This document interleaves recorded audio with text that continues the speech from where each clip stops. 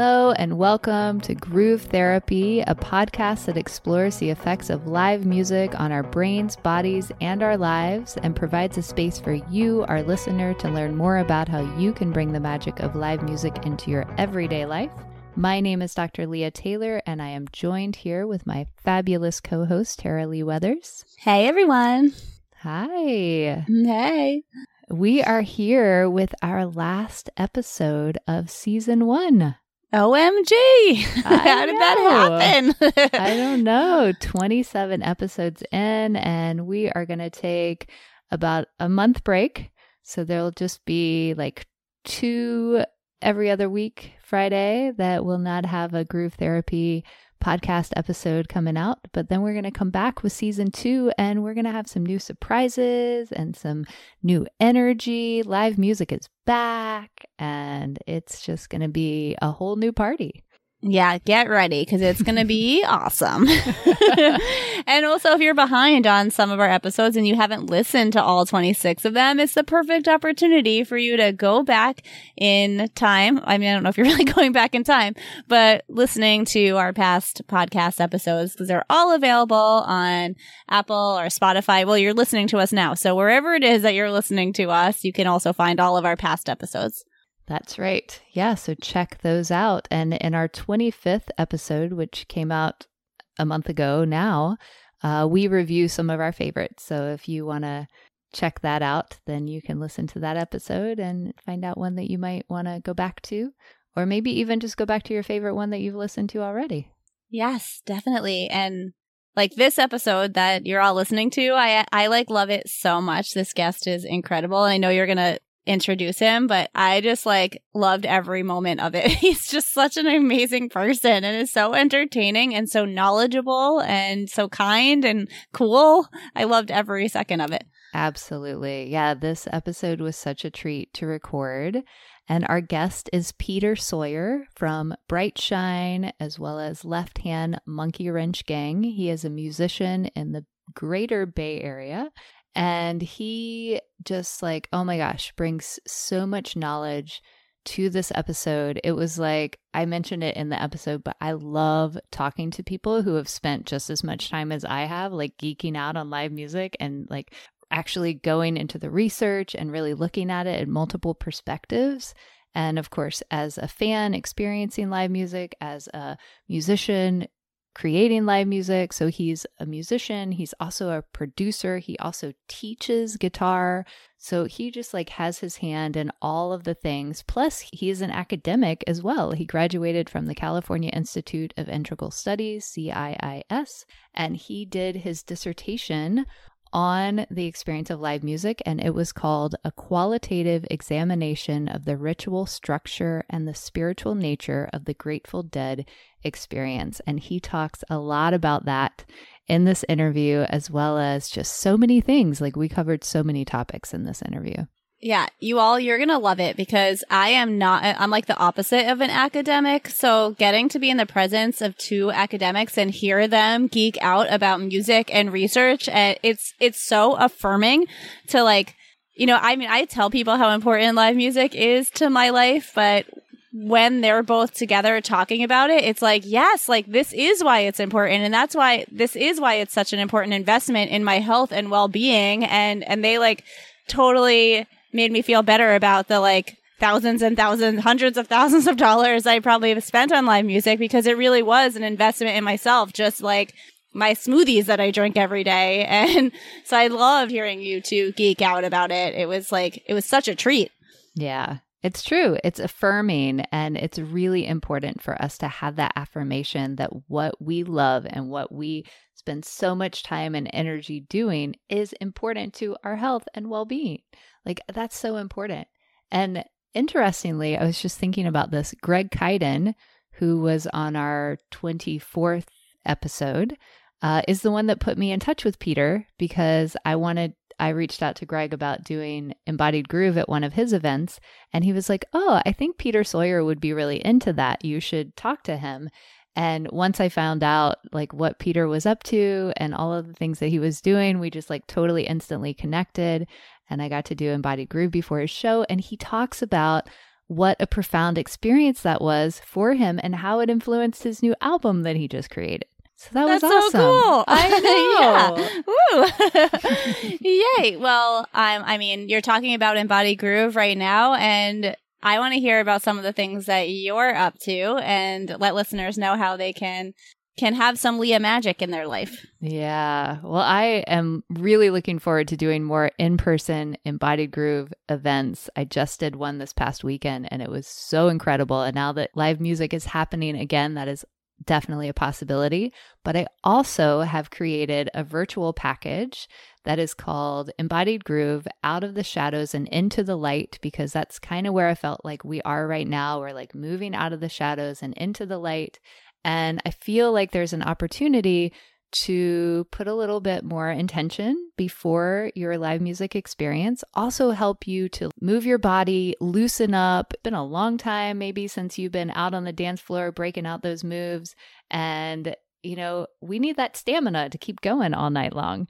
So Embodied Groove, this virtual package Out of the Shadows and Into the Light, has 4 virtual Embodied Groove classes. They're only 20 minutes long. They were totally curated to help you to release what you need to let go of before you step onto the dance floor, to really open you up so that you can best receive the medicine of live music. I also included 3 mind-body practices to help with any stress, anxiety, or nervousness you might feel about going into a live music show with lots of people right now. So you can check that out at embodiedgroove.com, and it's only $27. You could have it for the rest of your life. But what a gift that is to like have a piece of you and the magnificence that you are in your home. And that's so beautiful. So I'm so happy that you offer that. Thank you, Tara Lee. I would love to hear what you have to offer all of our listeners, because I know you have something amazing up your sleeve. Yes. So I've been talking about my retreat in Costa Rica in the past couple of episodes. And if like you can go back and listen to it, or just like if you're like, yeah, I want to retreat with you in Costa Rica, then just reach out to me. You can do it on Instagram at Rocking Life with 2 underscores. But I also want to talk about, I have an incredible online business course. It's a program called the Rocking Life Entrepreneur. And so if you have like a ton of ideas. Maybe you identify as having ADHD and you're just so creative and just have all these incredible ideas, but tend to like not figure out how to take all of that magic and amazingness into something that you can actually turn a profit from and make money. I would love to talk to you to figure out how you can use those gifts and that magic to be able to do that. So you can be at a live show while money is rolling into your bank account because you built this incredible, fun, magnetic business that helps the world and helps people, all your future customers and clients. So if that speaks to you, I would love to have a conversation with you to see if this is a program for you. Our next round is starting in September and it goes for 6 months and it's incredible. And actually in season 2, there's going to be an episode that has people from past Rocking Life entrepreneurs because they're all live music fans and they've created incredible, really cool businesses. And they're going to tell you all about them and how music has impacted their lives and their businesses. So you can look for that. But if you are interested in joining the next round of it, then please reach out on my Instagram at Rocking Life. And then there's 2 underscores after Rocking Life and DM me the word magic. And I will set up a call with you to see if this program is something that is a fit for you. Yeah, so do that right now if you are so inspired and want to go rock out at live music while you're rolling in money. I like that. I know. And then you could buy all the things from the vendors that you want and support them in that way and be able to afford all the live music shows that you want to go to and have the freedom and the time to be able to go to them. Yeah, that's so awesome. I love that you're offering that. Thank you. It's like one of my favorite things ever. I'm really excited. I just like love everybody in the program. They're like my best friends now. Yeah. So if you want to become one of Tara Lee's besties, then you know how to do it. Yay. Well, we are part of the Osiris Podcast Network, and we're so grateful for that because there's such incredible podcasts where people get to talk about music and more people geeking out about music, and there's something for everyone, and anything that you're interested in music, there is definitely a podcast that will speak to that. Yes. So check out osirispod.com. Also follow us at Groove Therapy Podcast on Instagram. You can definitely join our Facebook community at Groove Therapy Podcast Community on Facebook. And please follow us on all of the places that you get your podcasts so that more people can find out about us. And if you are on Apple Podcasts, you can leave us a rating and a review, and we would so appreciate it. Yeah, and if you get really creative and it's a really good one, we'll read it on the air and make you very famous. Yes, definitely. Yay, all right. Well, we will be right back.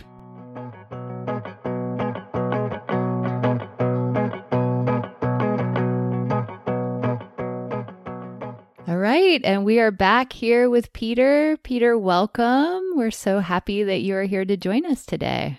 Thanks so much for having me, guys. It's a great honor to be on your podcast.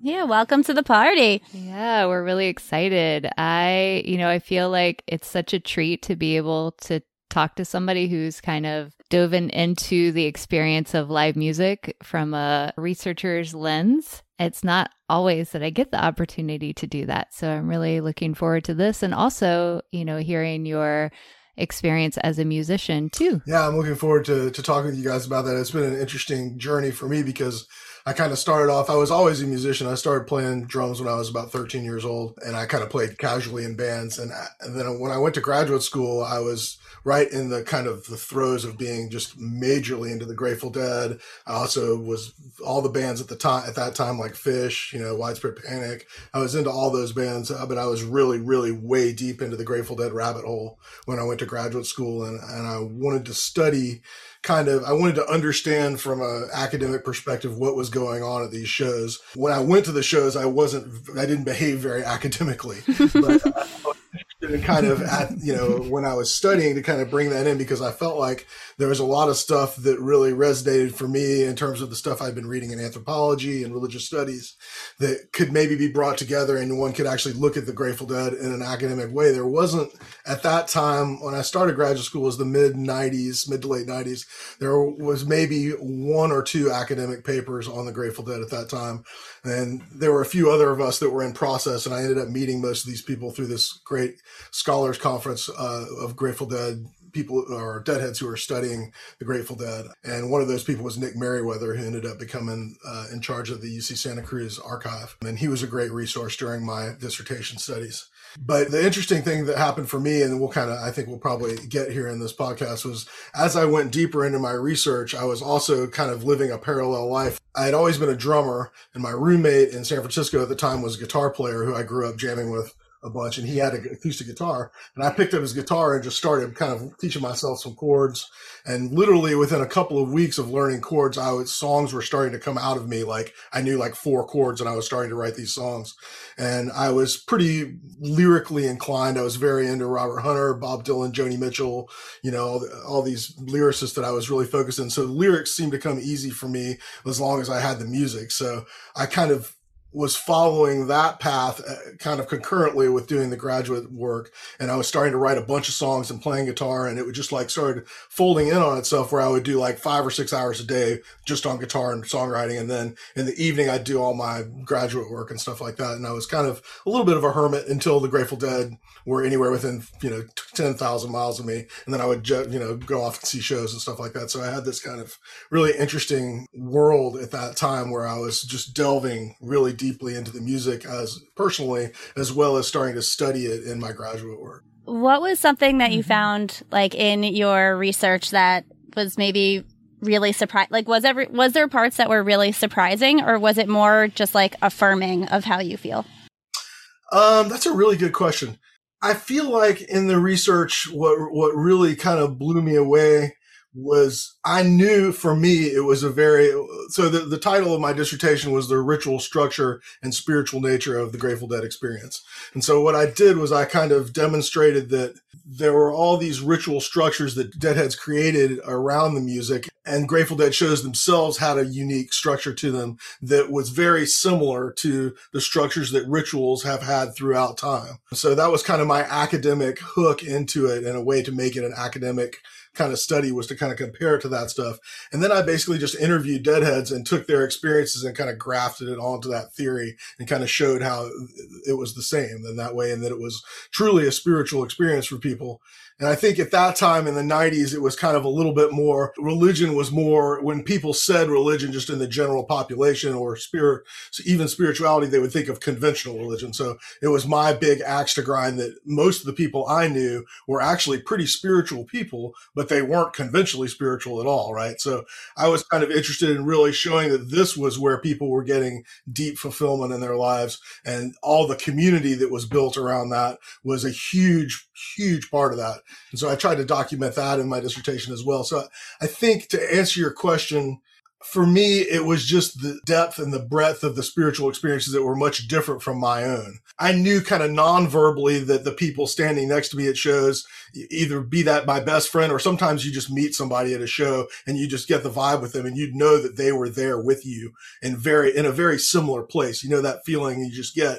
And then you kind of all of a sudden have this experience, at least I've had this, and a lot of people I've talked to, where you just turn around and look at the crowd and you feel like we're kind of all in it together in a really deep way that you don't get that, for me at least, at a sporting event. I mean, I guess maybe you're in it together if you're rooting for one team, but then there's other people over there and it's a competition and it's different. You know, you don't really have like big groups of people like that feel that interconnected. And so that to me was one of the things that I really wanted to kind of look at and highlight in my research work. Yeah. So what are some of the experiences from other people that helped you be able to highlight that? Do you remember some of the accounts? Yeah, I think one of the things that was really interesting to me was a lot of people reported very oceanic type experiences of like being underwater or being like, you know, bathed in kind of almost a liquid like experience where they were floating and they were they kind of felt like they had left their body entirely. That doesn't happen to me even if I'm on psychedelics, that still doesn't happen to me. I still can feel it consciously in my body. And so the fact that people were having these real, like, I'm not going to say out of body experiences because I don't think that's quite the right term for it, but it's like transcending their body in a way and floating out into this other place. And some people had them also like with being in space as well, which I thought was kind of interesting. But it was more liquid, watery, kind of like, you know, I don't know how to describe it very easily. I could dig that stuff up and read it for you guys. But it was interesting to me to note all the different ways that something manifests, something as powerful as music, and the communal experience around it manifests within people. How do you feel? So if that you don't feel that same way of the like out of body experience, how is it spiritual for you? Well, for me, when I really had my period of going to tons of Dead shows, which was really a before and after experience for me as a person. Like I came in one person at age 20 and came out when Jerry died when I was 25. It just completely changed in my whole life. You know, I don't know that I would be a professional musician as I am now. I would just be totally different. And it's hard to know what I would have been like. And a lot of that was based on how deeply I was affected by the music and by the experience of being with other Deadheads and the friendships I formed with people there are friendships that have lasted my whole life. What got me was, it was almost like, for me, music affects me. I don't visualize music. It just affects me it's almost like feeling an emotion for me. And so when I would really get there at a Grateful Dead concert, it would be like I had tapped into some place that I could never even have dreamed of. It's almost like when you visualize, you know, going to Kauai and finding the perfect waterfall with the rainbows and the cool water and all the, you know, just like the thing you could envision perfectly. It was that, but emotionally and spiritually. And I would continue to return to a place that felt like that so frequently that I had to conclude that this was a real thing. And it gave me enough fuel to then do things like commit my life to being a musician, even though the world kind of doesn't want you to do that, and commit my life to writing a dissertation on the Grateful Dead, which everybody in academia told me I should never do, so I would never get a job, which is true. I did not get a job in academia. But, you know, all these things that I would probably have not had the courage to do without the power of that spiritual connection with the music. And I think probably, it's kind of a hackneyed thing to say about a spiritual experience, but it really made me feel the interconnectedness of everything. And I think that for me, that started with feeling really interconnected with Deadheads. I had never had a communal experience in that way where you would just walk down the hall and somebody would smile at you, and it would just be, there's all these details. And I know you guys know too what I'm talking about here. It's like, it just puts you in a place that you didn't think would be possible in life, because everything in the world is, chaotic and strange, and so you go into these places that become this kind of container where you can actually become an open, smiling person, that you're not threatened by, all this, the weirdness of the world. And to have that kind of place where you can open up like that, then kind of sets a place at the table for the musicians, whether it be Grateful Dead, Fish, whatever band you like. And I don't think it really matters what band it is necessarily. It just matters that your heart is there and locked into it. And the musicians are also, locked into it in that way. Yeah, I love that. And I totally agree. And, I didn't even realize that it was so powerful for me, because live music was also my first real spiritual experience. But I didn't realize that that's actually what was happening until I think it was actually probably when I was doing my dissertation, and somebody kind of reflected that to me. And I was like, you know what? That's absolutely it. Like, this is really special to me and really powerful to me, because that was my first real visceral experience of the connectedness of everything. Feeling connected to the people around me, feeling connected to the music, to the environment that I was in, and also to myself, in a way that was more about, just like me and a physical body, but actually me as a spirit, as a soul. And that's really amazing. And I have been to church before many times, and I never experienced that from my church experience. And that's not to say that people can't. Exactly. Absolutely. Absolutely. And there's, you go into various indigenous peoples' ceremonies and stuff like that, and that's exactly what they're doing. But we as modern people have to find our own way into that. And so how lucky are we as fans of this music, where we have this community that's really built to do that, in some ways. I actually really like the fact that and I tried to emphasize this in my dissertation, that it's also cool if you want to be that guy that comes and just has a beer and enjoys listening to the Grateful Dead play Truckin', or the Fish play Funky Bitch, or whatever it is. It doesn't have to be a spiritual experience. You don't have to go that deep if you don't want to or need to, or whatever it is. So I really like the multi-level, that there's any experience that you want to open yourself to is available to you, but it's not being directed or, in any way expected for you to have that. It's just, it's there if you want it, Right. And it's not even being created as that is the intention. That's just kind of what comes out of it for people. And that's what's so cool. It's not like everybody put their head together to say, okay, how can we have everybody have this, transcendent, amazing experience? It just happened from creating the music that was created and the community. And there's so many factors, like you said, that go along with it.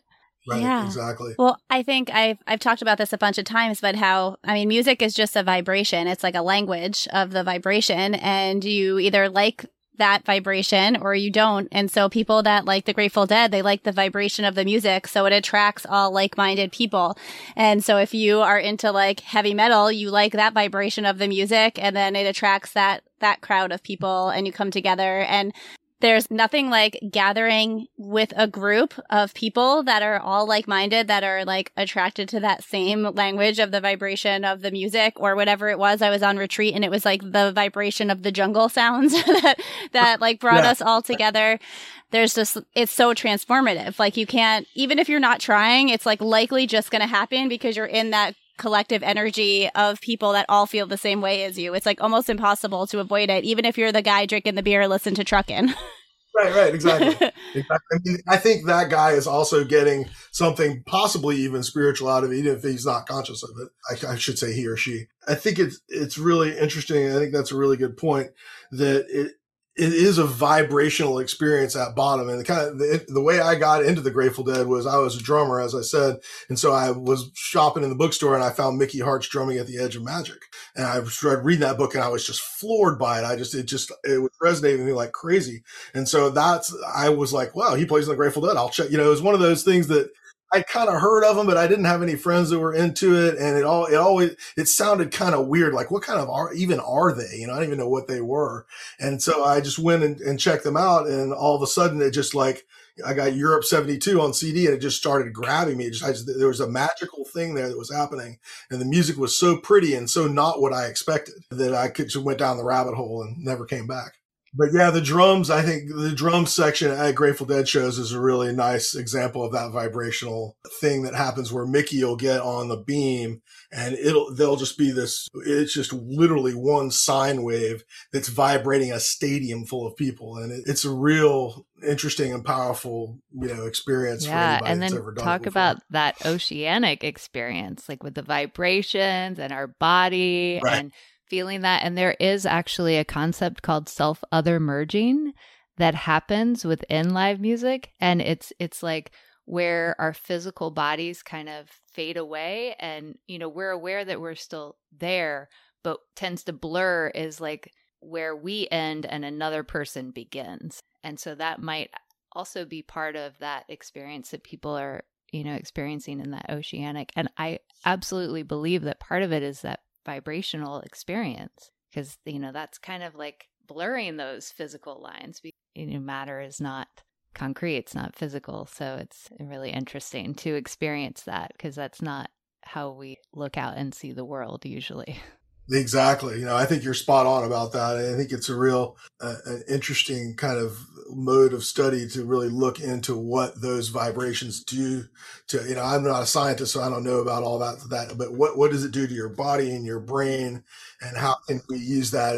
I know there are people doing that as forms of modalities of healing and various things. I have a friend, Danny Goldberg, who does gong sessions where he gets, groups of people and gongs them. He gongs them. I'm sure that's not the term. Over the head. No, that's the term I use, so I think you're correct. We've all been gonged by our favorite band. Yes, and I am a professional. You keep going up? I've been gonged many times. So, I think that kind of stuff is it's fascinating to me. And it's definitely one of the things that drew me into the Dead. And that was my way into it, was that vibrational kind of thing. And Mickey talked about this principle called entrainment, where if you have two vibrating entities next to each other, they fall into sync with one another. And that was one of the things I also talked about in my dissertation, where everyone in the audience really ends up doing that with the music as this container and, it's supplying us with a vibration to link to, that's a pretty powerful thing that goes on, it's just happening in different ways. Yeah, I love that how it just like the vibration comes together. I noticed it in yoga class at the end when we do an Om, because at first it's like everyone's voices are separate, and then there's that moment where it all of a sudden clicks together and we're one Om, and it always like I get goosebumps all over it. Like really is a magical thing. And I have noticed it at shows too with the energy. Like we all come in as separate energy beings with our own vibration, and then all of a sudden something happens at some point in the show, or it could even happen like where we lose it and we come back and we lose it and come back. But then that moment where it all clicks, it's like, holy crapola. Like this is like, this is it. Exactly. I mean, I think we really all are one Om, and we're just distanced from that in our everyday lives. And this gives us a kind of a chance to realize that and come back to that. And that's why we all get so revitalized by the experience. It's like, we've bathed in those waters, and now we can go out and try to, the challenge. And I think one of my favorite quotes from Mickey was at Jerry's memorial service in Golden Gate Park. He said, "All right, we've given you the groove. Now it's your job to take that out into the world and do something with it." Right. That to me is one of the things that I tried, the devastating experience of Jerry dying in 95. I really clung on to that phrase heavily because it was like, I felt so much gratitude for having been able to find the Grateful Dead right at the end of their career. You know, I was in the last 5 years, just barely got in the door there and was able to go to a bunch of shows, a bunch of Jerry Band shows and really experience it, you know, in full. And then there I was, 25 years old. Okay, you got your whole life in front of you, but there's no more Grateful Dead. So what are you going to do with it? And that is ultimately what, interestingly, only a few months before Jerry died was that experience I talked about at the beginning, where I was in grad school and I was just barely learning guitar and starting to all of a sudden write songs. So it seemed to me like it had been presented to me by the universe that this is what my path was to really follow that and take that groove that I got from them and take it out into the world and try to, you know, that could be my expression of that in my life and into the world. Yeah, that's lovely. So, Peter, I'd love to talk a little bit about some of the other aspects that you found in your research, because, you know, you were focusing on ritual and spirituality, but you really found 5 aspects to be important for making it a meaningful experience to people. Can you talk a little bit about the other 3? So I think what you're saying with the 5 aspects are community, right? Connection to the music just individually. So everyone kind of had their own individual relationship with the music. And this is one thing I also was interested in looking into to see, because some people I would just go on and on about the lyrics. And there was Robert Hunter was one of their main, and John Barlow, one of their main kind of throughways into the spiritual aspects of the Dead. And then other people would talk about the drums, like you and I were talking about before, or Jerry's guitar, or just the whole thing. It was a lot musical. Some people, it was both of them. And everyone had these real kind of different relationships with the music in that way. And that, it was just interesting to me, all the different ways that people manifest that.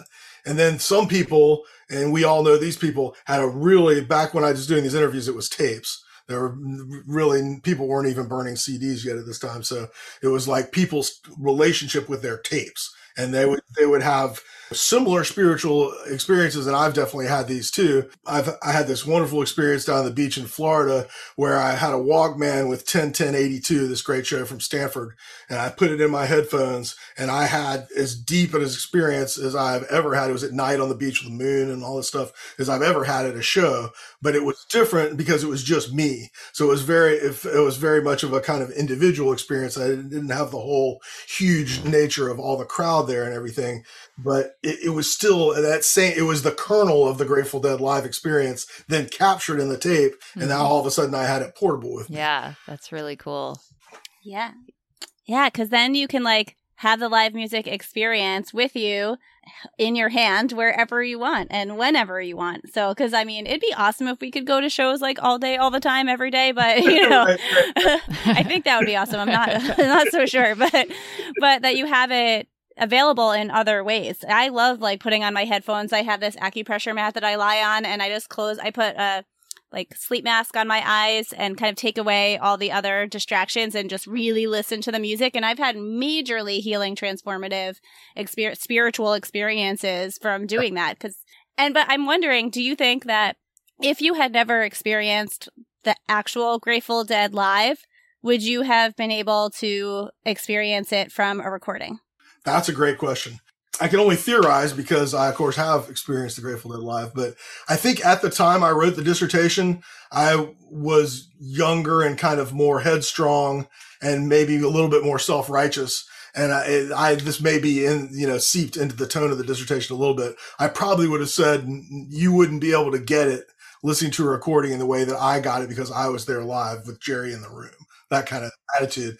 And now that we're however many years down the road, I guess 25, 26 years down the road, and I've been going to see, post-Dead shows and, with other people, and I've met all these young Deadheads that are not, barely even born or certainly not old enough to go to see them. And you can just feel that they are every bit as much connected, spiritually affected, any of the things that you want to say as someone who was actually there. So I do now really believe that the kernel of it is in there and it's accessible to anyone who wants it.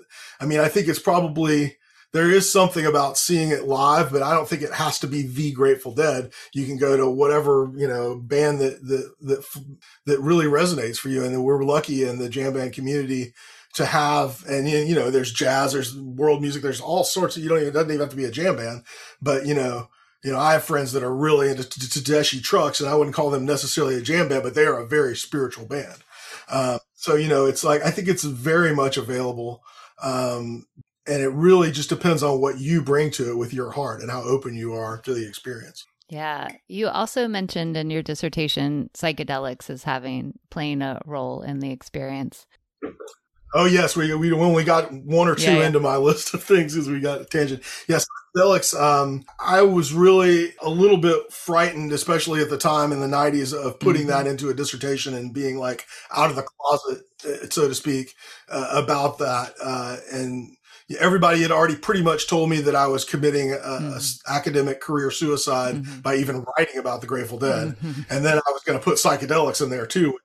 Huge bugaboo back then. Now I think it's much more accepted, and now there's starting to be some research. Thank God, is becoming a little bit more mainstreamed as we begin to have a more reasonable approach to mind altering substances. So, basically what I talked about in the dissertation a lot was this kind of space of liminality, which just means a spiritual space that's kind of outside your normal existence. So that was one of the things that I was kind of tying into from anthropological research, was that ritual structure throughout time has involved creating these liminal spaces that are outside of our normal existence and kind of serve as a container for a spiritual experience. So the Grateful Dead show was that. Even let's not even put psychedelics in the equation, just you come out of your normal life and into the show. That in and of itself puts you in that space. And then the band hasn't even started playing yet. You're just in the community. So you're all of a sudden that community is now one of those containers. Then the music starts. So now you have another container within that container. And then if you choose to take psychedelics, you're adding another layer onto that, right? Of liminality, of ritual around the taking of the psychedelics. So you have all these multi-layered things that are stacking up onto each other to really add a little. I mean, psychedelics are pretty much spiritual rocket fuel in a way to get you out into that space where, if you're doing them mindfully and you're, hopefully doing them in a way that you have a safe enough container around you so you can handle it, they can be extremely, extremely powerful. And they certainly were for me, especially when combined with Grateful Dead music. And it was very, very, very important for me to get that into the dissertation, because I thought that, obviously the Grateful Dead would not even exist musically without psychedelics. Like, I think we can all agree on that. So they're a very interesting example because they were born out of the psychedelic experience in many ways. So then you have them kind of acting as a place where other people can come in and learn about the psychedelic experience, have it in group settings, and connect with a lot of those deep spiritual things. So yeah, psychedelics, I think, are a very important part of it on so many levels. Yeah, it's so interesting, talking about like creating that container. And it's like, I think about, these arenas that get transformed into these containers of these transformative, transcendent experiences that, like, on any other given night, they might be hosting like a boxing match or a basketball game, right. And it's like, it's the same physical structure, but yet the experience can be so different. And, I get by you talking about the community that's coming together. So that is going to be different. And also the music that's being created. But it's just so interesting to think about that. It's like, here's this house that in any other given night is going to look totally different. But like for this night or these 2 nights or 3 nights or however long the run is, like it's like church for us in this new place. Exactly. It's totally church. And that it's church. Probably I could have not written a 250-page dissertation. Just written it's church. And that, interestingly, in my research, was the one phrase that was repeated more often than others is, "This is my church." So that's true. Wow. And I wasn't even specifically looking at spirituality. I was just looking at what is this live music experience for you? Yeah, exactly. Yeah. Exactly. I in Costa Rica, I went on a tour of San Jose, and I was partnered. It was me and this family that were super Catholic and Christian. And I was talking to the daughter for a while, and I was telling her about the podcast that we did with Dan Leibowitz and about flow state. And it's like the discipline, and then you have to have surrender, and where it overlaps, that is flow. And I was talking about like the live music experience and how that's where I experience flow. And she was saying, oh, like that's what I experience when I have prayer. And there's so many people that don't surrender. They just have the discipline, and they're so disciplined, and they don't let it like go where it needs to go because they're so disciplined, and they don't surrender. They don't find the flow. And so we were talking about it, and I was like, you've got to go see the band Fish and check out some live music and like Grateful Dead cover bands. Like, you got to go check that out when you get back home. Because I was like, if you've experienced it in prayer, your mind is going to be blown when you also like try it in a live music experience. And she was like all about it. That's great. Yeah, totally. I could not agree more with that. It's just fascinating. I really like your point, Leah, about just how prosaic a basketball arena is. And, you can just walk into it. Let's say just the end of a basketball game, and it's a blowout and everybody's left, and there's used popcorn everywhere. And then you take that picture, and then you take a picture of, Fish at MSG. It's like just the colors, and it's just like, it's unbelievable that could be the same place. Yeah. And I can say from personal experience, because I was a professional cheerleader, and I was at Madison Square Garden performing.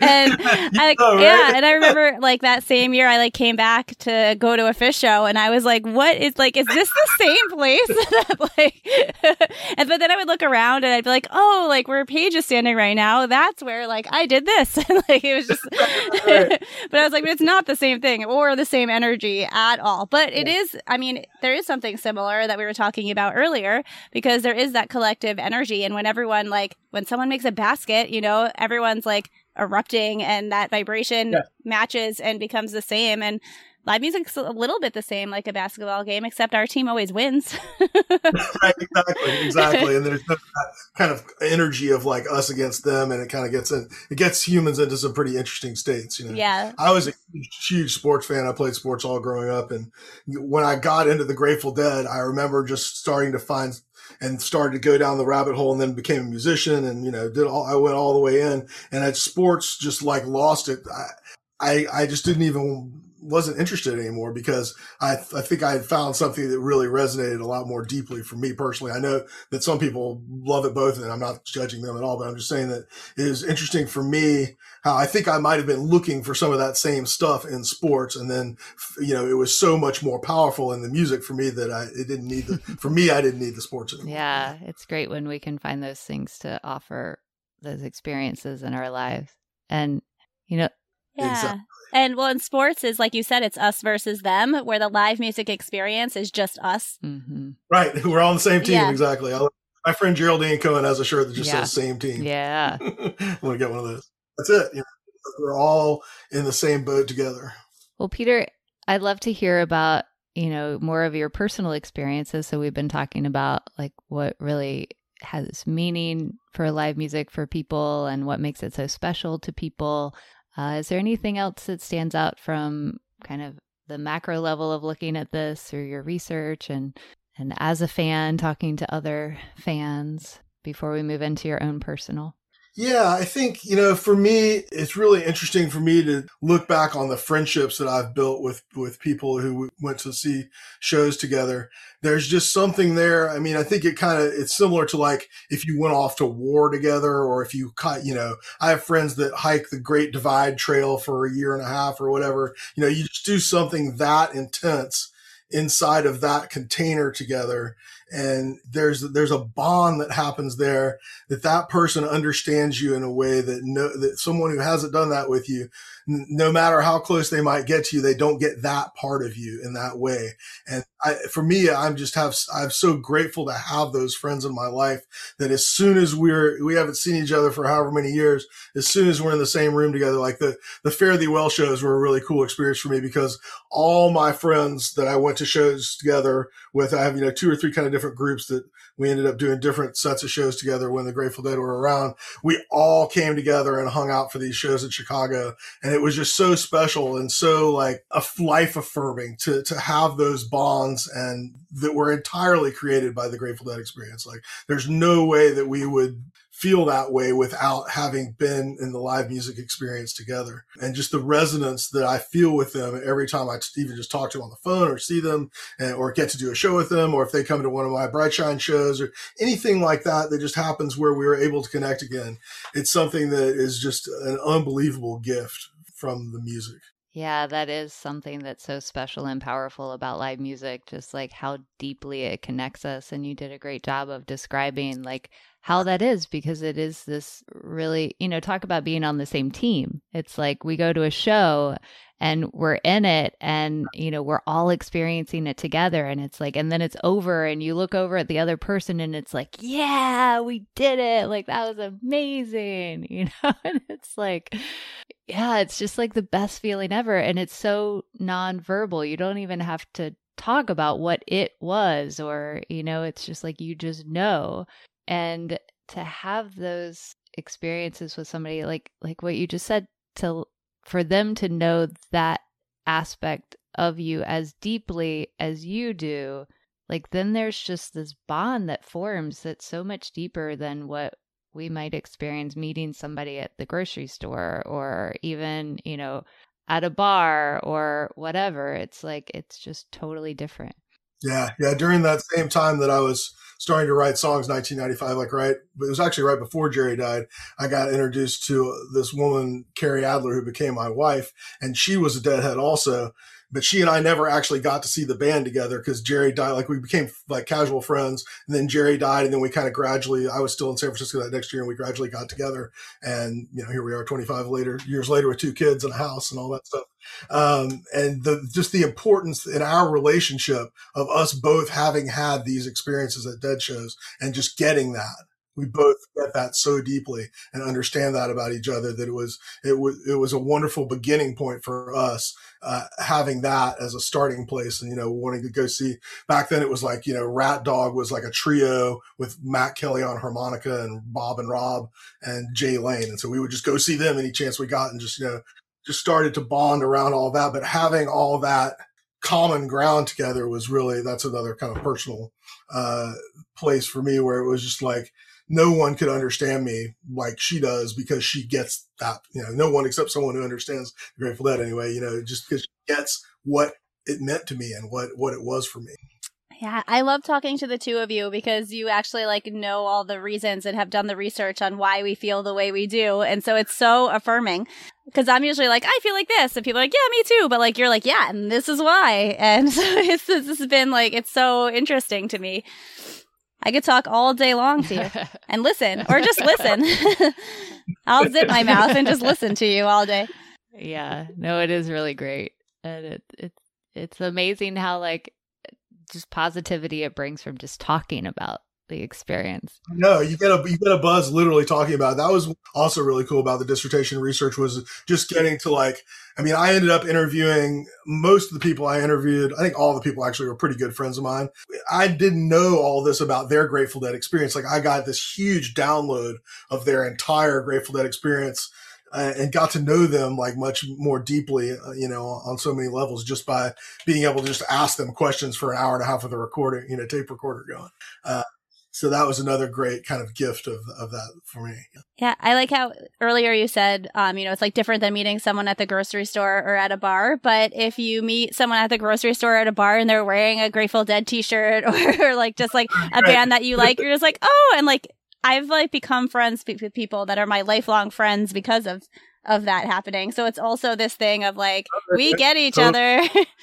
Yeah, exactly. Or just see somebody with a fish sticker on their car or whatever. You just know you could probably go up and talk to that person and, have something in common, which is, it's powerful. I know. Well, Peter, why don't you tell us a little bit about, so you're a musician and you have multiple bands going and, of course, this time period that we've just been in has taken us away from the experience of live music and being with the people that love it as much as we do and performing, playing with other musicians, but also for other people.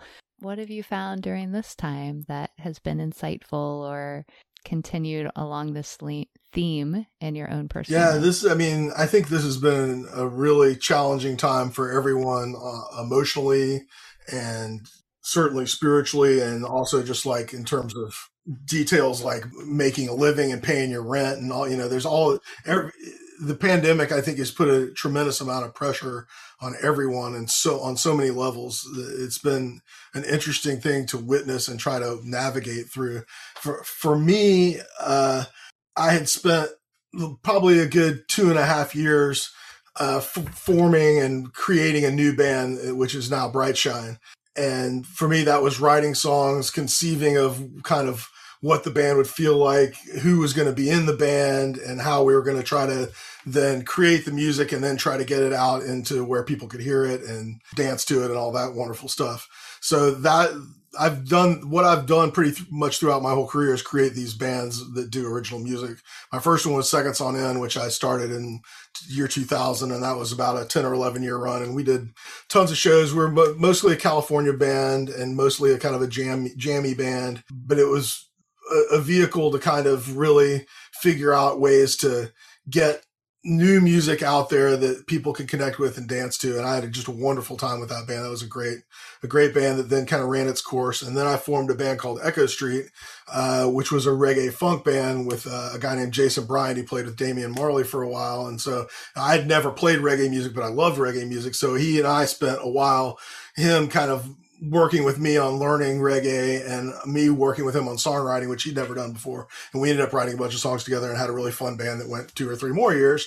And so then I found myself a year and a half before the pandemic wondering, oh man, here I am, I've loved these bands, but now they're over. And what am I going to do with my life? And I really had to kind of sit back and focus on musically, where can I go that will really bring out the best in me and therefore hopefully have resonance for other people. And so I really kind of sat down and did some deep thinking and writing and kind of gave birth to this batch of songs that was really coming from a deep place within me and that I'm really proud of. And those were the songs that I kind of started Brightshine with. And so we went in and we recorded an album and worked on kind of the sounds. And I had good relationships with a bunch of different musicians, and I kind of knew who I wanted and was fortunate enough to be able to get them. And they're just all amazing men and women that I just am so lucky to still be working with, 3 or 4 years down the road after a pandemic and everything that could possibly go wrong in life has gone wrong. So anyway, that was a kind of a long explanation to kind of let you know where I was coming from. So I was kind of had a lot of I was very, for lack of a better term, pregnant with this band and all these ideas that I really thought this is the culmination of all my hard work in music and songwriting and playing guitar and everything else, running bands and recording and producing and all the things that I've been doing for the last 20 years. I felt like Brightshine finally brought it all together. And literally 2020 March, we had a California tour booked. The album was starting to creep out and it was starting to feel like people were hearing it and was getting good feedback from friends and other people. And we played our first couple of shows, and you were fortunate enough to be at one of those toots. And I think we had probably played 4 or 5 shows at that point. I mean, we were embryonic, but it really felt like finally, after all these years of bands coming and going, it was going to happen for me. I had a band going and these great musicians. It just felt right. It was just like in the groove. And then bam, we all know what happened in March, right? Everything canceled. It's all over. And then you just go into this all the stages of grief, denial, name it. And so I remember this moment maybe 3 or 4 weeks in where it was there was a period where it was oh, we'll reschedule the gigs. And, in a few months, this will all be over and, it'll be fine. And then it was well, maybe we'll do live streaming as a band. We'll all get a venue and we'll set up cameras and it won't be the same, but at least we can play. And then everybody's no, you're not allowed to be in the same room. And so finally I was just sitting there with this, pile of dreams that had just been completely decimated in front of me. And I was what am I going to do? What could I possibly do here other than just cry? I mean, is there another option here? So I cried. And then I brought myself back together and was like, well, I was thinking before, I spent a lot of time writing leading up to that first kind of wave of Brightshine. I was like, when this gets crazy, it's going to be really hard to write more songs and get into that space of like creating things because you're going to be out gigging and doing all that other stuff that you do. And so I was like, this is kind of an opportunity to reboot and, create, now that you've kind of been out there and felt what it's like to play for the audience with this material and in this configuration of this band, how can you really figure out what you could have done better and then actually do it? And that was the challenge I kind of gave myself, was like, what did, take what you liked about the band and your songs and everything that was and my musicianship and everything. But really now you actually have time to stop and breathe and really sit down and think about, all right, I need to make something that resonates with my heart that then will resonate out in the world. And sometimes when we get in project mode, at least I know I do, when I get in project mode, I can just be so focused on doing everything that I might lose the soul of what I'm doing. I got to get it done. I got to book these gigs. I got to do that. I got to rehearse the band, all the stuff that ends up happening. And so I looked at it as a real chance to stand back and, create something that when things open back up again would be really, really what I wanted to do and not just what I did because I knew I had to do something. And that was the challenge I gave myself. Now, the only problem with that is that for me, writing songs is not something I can just like put on my calendar, be like, all right, this morning I'm going to wake up and write a song. And it's going to be really good. I think there are some songwriters that do that. I know Paul Simon, just like he has it in his schedule that he just sits down and writes songs. But for me, it's something that I've never written a good song that way. So I finally gave up years ago, even trying to write songs like that. So what I do now is basically just let them come to me naturally. And they always come to me when I'm doing something else on the guitar. I'm practicing for a gig for one of my bands, or I'm messing with my gear or whatever. And you'll have this little snippet come out, or you'll hear a lyric, kind of in whatever you're noodling. And that all you need, or at least all I need, is that one kernel right there. And as soon as I have that, I drop everything and follow that. So the one thing I was a little bit worried about was, well, what if I'm just not inspired to write? And I've now decided that I want to come up with all this new material.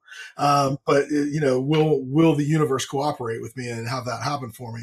And I was very fortunate that actually that is what happened. I think probably mostly because I just got so quiet. There was nothing else left to do and there are no other vibrations to tune into. I couldn't go see other musicians play. I couldn't play with other musicians. I couldn't be distracted by, random pickup dates where you're like, let's all get together and play this music or whatever. All the gigs that just pop up in your life, all that stuff was away. And I finally think I got silent enough to where all of a sudden I was really tuned in and I started having these songs come out of me.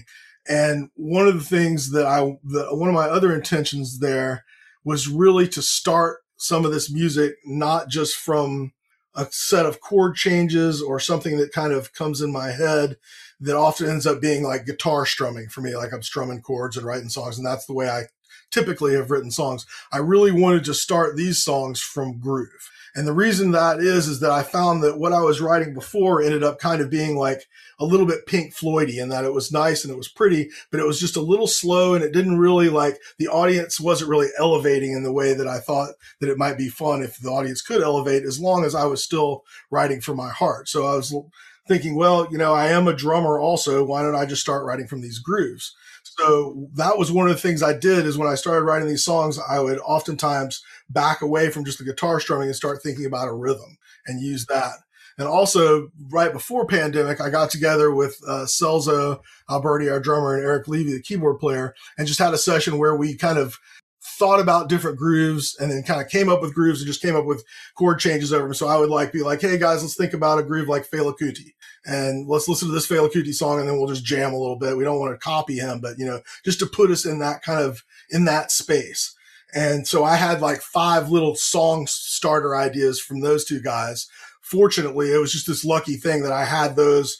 We did that in January, right before everything shut down. So I had those. So between that and a couple of the ideas that I was starting to have, I had these groove-based ideas that I was working with. And so I spent pretty much all the pandemic kind of finishing those, writing lyrics to them, editing them, throwing stuff away, coming up with better ideas, all that stuff. And but I got to I think it was October, and I was just bursting. I was like, I really, really want to record these ideas. I cannot sit and play them by myself any longer, because it's not about me strumming and singing. It's about having drums and bass, and, it's about having all the fullness around it. So I endeavored to have a recording session where we actually would try to get together in the middle of COVID and record. So, we had to not have any engineers there. It was, fortunately, Celso is actually a professional engineer in addition to being a drummer. So he's really good at engineering. I've done a lot of engineering and producing in my past also. So we were able to get a studio out in Santa Cruz that didn't require we have an engineer there. We brought all our own gear in. It was a huge operation. We wore masks, and I was behind a huge plexiglass screen, and Murph was in a closet, and, it was just this whole production. But it was really amazing because the first 2 songs we did were so full of magic. It was unbelievable, the feeling. And I should back up a second and say that in my career, I've often done recording where you record one thing at a time and you build it up. That's a way to record, is you do the drums and the bass and stuff like that. But with this project, I've really, really been into recording the whole band at once. And then, so you get bass, drums, keyboards, rhythm guitars, hopefully guitar solos. Sometimes you have to put those in. You have to do the vocals later too, because you can't do this with the drums in the room. But getting the whole nucleus of the band playing at once on the recording is a huge priority for me. So it would have been easy to do it the old way in COVID, because everyone can record in their house. But I really it had to be together for it to really be what I wanted. So we got in, we did this, and the first 2 songs are going to be on the album pretty much as we played them with overdub vocals, because the jam, everything, it was just none of us had played for, 8 months. So it's baked into the music, that feeling of oh my God, I can't believe we're getting to do this again. It's so magical. And, I just owe it entirely to my bandmates for being open enough to be able to do that in the middle of COVID in the first place. It was kind of dangerous in a way. I mean, we were very safe, but it's still, you guys remember what it was like. It was really a weird time. But, the flip side of that is when you get past that, then you're out into this magical space. And so the first 4 or 5 songs that we recorded were in that place, and that's kind of captured in there, which I really like about those songs. And then last month we were able to go back in and record a few more songs. So I think I now have the album kind of recorded, basic tracks, and I'm starting to, finish all the overdubs and all that stuff. So I'm probably a few months out of being done with it, but I really feel like I took this thing from, sitting there with nothing in my hands to have really created something that I think really has the pandemic experience, certainly in the lyrics and certainly in the vibe of the music, and also just in the kind of way that I think all of us have come to a place where we realize that we can't go back to the way life was before the pandemic. We have to learn and change as a species and as a group of people and evolve and change. And I feel like I did that as a musician in pandemic also. And so that is kind of baked into the music in a very cool way. That's the short answer. We'll have to have you back one day for the long answer. Part 2. Yes.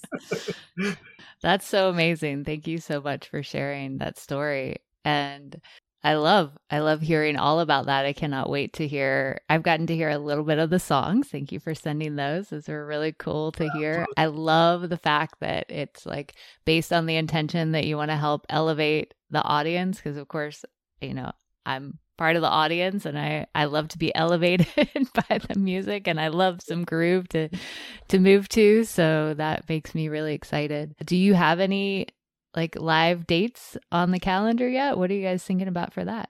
I'm talking to Michaels on Main right now. I should have something there. I have a couple of things basically in the hopper, but unfortunately I have nothing to promote. But if you go to my website, brightshinemusic.com, or like us on Facebook or Instagram, it'll all be there. I've basically been focused on the recording section for the last month or so, since we've been able to associate with one another freely again, and starting to work on booking some stuff now that we have those songs kind of enough that we could perform. I didn't really want to book dates and go just play the old set that we were playing before. I wanted to it was really important for me, the new music, to be kind of the centerpiece of what we were doing.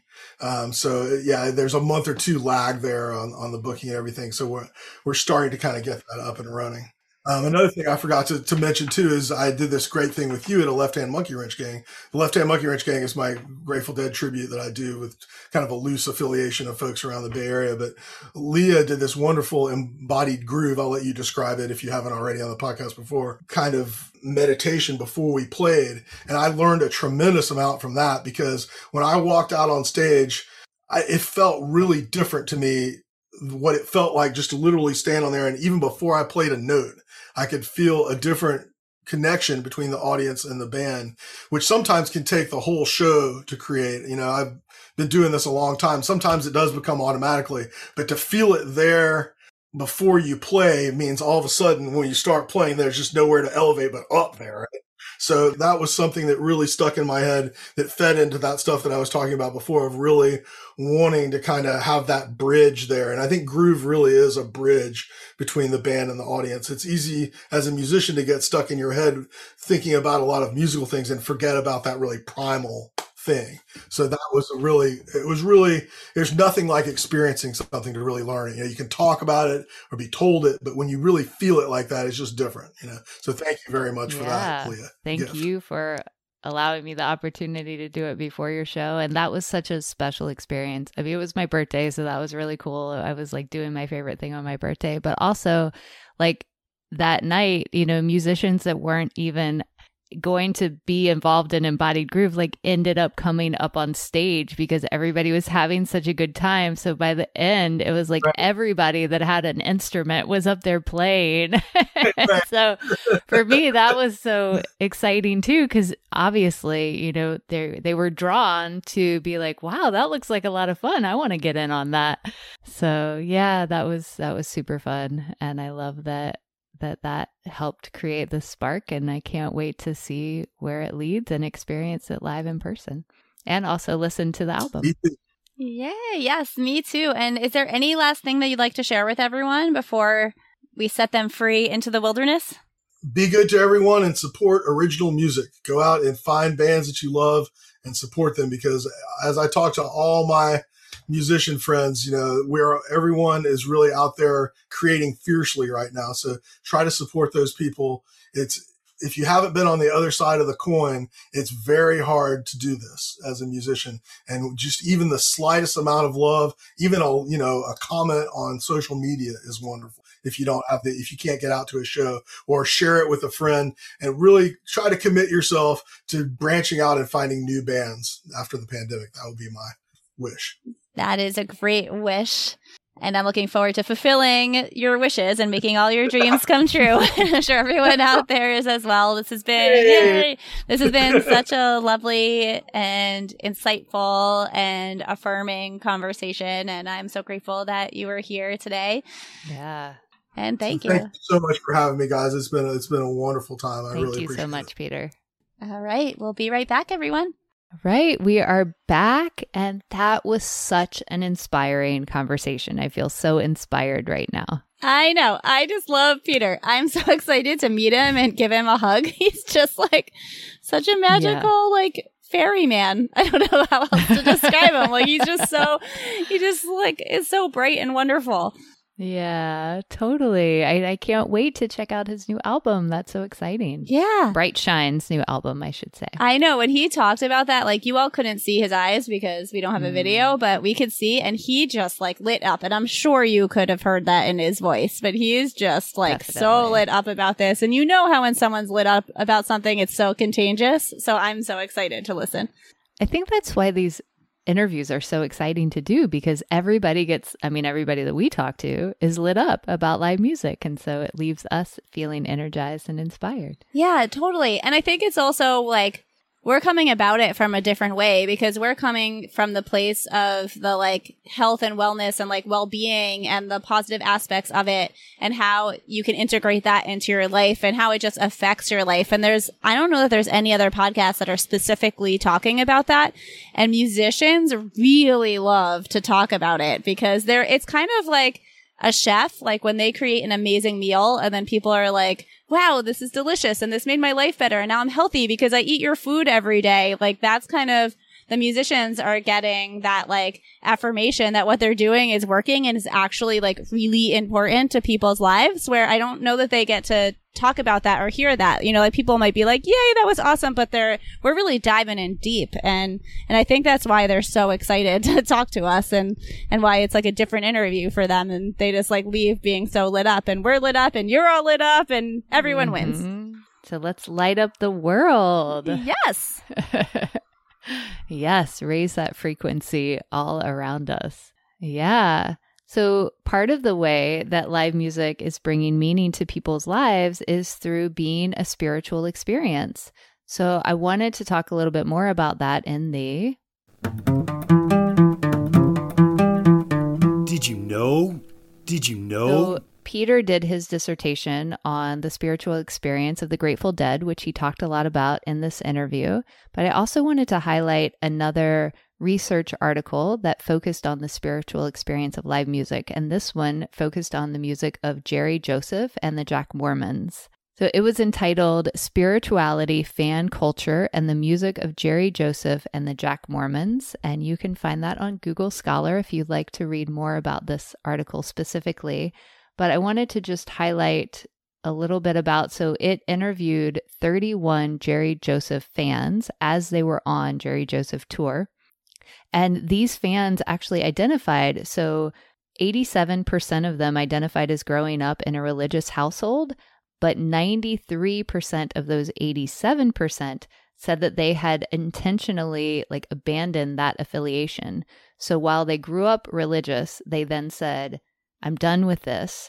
But it obviously was important to them in their lives. And, you know, when something is important to us in our lives, whether subconsciously, unconsciously, consciously, we will seek it out. So they found a way to find spirituality in their lives through live music, and specifically through the music of Jerry Joseph and the Jack Mormons for them. So a few of the ways that they found a spiritual experience through the music. One was they considered it as soul cleansing, was a word that they used. This one woman said that it brings you to tears at times because of what you're going through, whether it's a religious moment or just moments of faith or remembrance. So it has that like emotional quality where it just grabs you and tears are streaming down your face and you're just like, oh my God, this is amazing. And I know we probably all had that before. They experienced it as a church-like experience, which we talked a little bit about in this interview because that was something that I found in my research more than anything else. People were like, this is church to me. They also found personal meaning making in the music, which of course, you know, when we can find meaning in the experience, then it connects us deeper to it. They also found that they connected more deeply to themselves, to others, and to something larger, which was a theme that I also found in my research too. And you can probably reflect on how maybe live music has offered that to you too, where you just find a deeper sense of yourself, also a deeper connection and relationship to others, and then you can also experience a connection to something larger. So I thought that was really cool. That is so cool.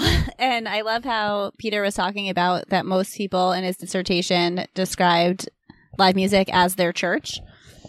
And it's not in a religious way. It's just like where they connect to something bigger than themselves. And so for my section, Daily Jam. I want you to figure out a way that you can connect to something bigger than yourself on a daily basis. And so when you're doing this, again, this does not have to be religious. Like connecting to something bigger than yourself can be nature. It could be like however, it could be all the people on earth, like whatever it is, just something bigger than you. How can you connect to the collective energy of every living being and thing on this planet? And like, what would that look like and how can you do that? And so I really want you to, for the Daily Jam, to think about ways that you can do that in your life. Like some ways that I like to do it is I kind of take a moment and I put my hand on my heart and I take like a couple of deep breaths. And then I visualize all of my loved ones and I take a deep breath with them. And then I visualize like all the people that I get to work with and all of you as listeners on the podcast. And I take a deep breath with you. And then I think about all the people that I struggle with that are kind of like trigger me in a certain way. And I breathe with them. And then I just think of like everyone on earth and like all the babies being born, and I just breathe with them. And then, you know, that can get a little overwhelming, like being with everyone's energy in the whole world. And then I just come back and connect with myself. And I find that's a really powerful exercise. It could also just be like, for so many people, hiking or just going for a walk out in nature can be a way to connect with something bigger than yourself. So this is a very personal practice. So I just want you to think about what that is that you do to connect with the greater consciousness and energy of the world, and consciously do that every single day, because that's what you experience when you're at a show. So if you could experience it there, you could experience it at home. You just have to put a little effort into doing it. Yeah, and thanks for helping the people have the inspiration and the hopefully motivation to put forth that effort. Yeah, and it's fun. Sometimes I'm like, today I'm going to connect with Jerry Garcia. And like, sometimes I'm like, I'm going to connect with Santa Claus. Or like, I'm going to like, you could, whatever is bigger than you, it doesn't matter. Like, it doesn't matter what it is. And if you need to put a human form for it to make sense, like I have an interdimensional team that is something bigger than myself that I talk to, and I call them my bad bitches. And like, I just had to give them human form, even though they're not of human form. So it makes sense to me. And so if that's something that you need to do, like totally do that. It doesn't matter how you do it. You can't do it wrong. Just connect with that thing that's bigger than yourself. Yeah. And there are so many like archetypal energies. There's so many goddesses and gods, you know, there are these energies that exemplify different aspects that you might find that you want to bring more out in your life. So that's definitely, those are options too. Yeah, you can't do it wrong. I know that religion has like told people that they're doing it wrong for years and years, but let me tell you, let me free you from that. You cannot do this wrong. So just try it, and it doesn't matter how weird or like silly it looks to the outside world. It's your personal practice, and it's cool and it's fine, and you've got this. And then come and share in our community, the Groove Therapy Podcast community on Facebook, so that we can support each other in doing this thing that might feel a little weird, but really is so important to us in our lives. Yeah, and we'll make a post about it. So you don't even have to make your own post. You can come and find, I mean, you can if you want to, but you could also find our post and comment there. Yeah. Yes. So thank you so much for being a part of our community and helping us to connect to something larger out there. You know, it's like just Tara Lee and I meeting on our computer, but there's something that's so much bigger that's been created with this Groove Therapy Podcast. Yeah, and we connect with all of you. Like, you don't see it, but we connect with all of you before we record a podcast, and that might be brought into season 2. I don't know. You'll have to wait and see. But we do a little exercise to connect with all of you beforehand, and it really helps. It makes a huge difference. Yep, it definitely does. So speaking of season 2, we are going to take a little break. So this episode is coming out on August 6th. We are going to take 2 what would be release dates off and come back at you on September 17th. So September 17th is going to be the start of season 2. It'll be right after Labor Day. So have some fun on your summer and listen to some previously recorded Groove Therapy episodes. But don't get discouraged if for 2 release dates you're like, oh my gosh, where'd Groove Therapy go? We will be back. So now you know we'll be back September 17th, and we're so excited to come back for season 2. Yay! We'll miss you, and we're looking forward to connecting with you again. Yes. So please follow us on Spotify at Groove Therapy Podcast, as well as joining our Facebook group that I just mentioned, Groove Therapy Podcast Community. We will tell you all about it when our season 2 episode drops. And definitely subscribe to us on Spotify or Apple Podcasts or wherever you find your podcasts, so that you will not miss an episode and you can access all of them at one time. And please leave us a rating or a review if you are so inspired on Apple Podcasts. That way more people can find out about us, and we can just continue growing this community and experience for everybody. Yeah, and if we could ask for we asked you for a bunch of favors, but if we could ask you for one more, share this podcast with someone that you love that you think would like it. Just share the link, send it to them. let them know that we're amazing. And that will help us grow our audience so we can share this wealth of knowledge about health and wellness and how it connects to music. And, you know, we're one of the only podcasts that I know of that talks about that. And so the more people that know about it, the more people that will be inspired and the more people that will be lit up. And we would just be so grateful to be able to connect with more and more people on this subject. Yes, absolutely. And we have to thank Osiris Pod for allowing us to start a podcast. And we are only the second female hosted podcast on there. So Dawn Jenkins of Female Centrics was the first, and definitely check out her podcast. And thank you so much, Osiris. You can find out all of the other amazing musical podcasts that Osiris has at osirispod.com. Yeah, and if I could give one more shout out to Dawn, this podcast would not have come to fruition if it wasn't for her and that is true. And her like magical fairy connectingness. She was definitely one very important person in this podcast coming to fruition. So Dawn, thank you so much from the bottom of our hearts. We love you so much. Yes. And we love you so much too. Thank you so much for listening. Whether this is your first time or your 27th time, we so appreciate you. I know I want to keep on talking about how grateful we are for you, but we should probably let you go so you can live your life and go see some live music. Yeah, so get out there. Hopefully we will see you on the dance floor very soon. Woo-woo! All right, bye everybody. Have a great day. Bye.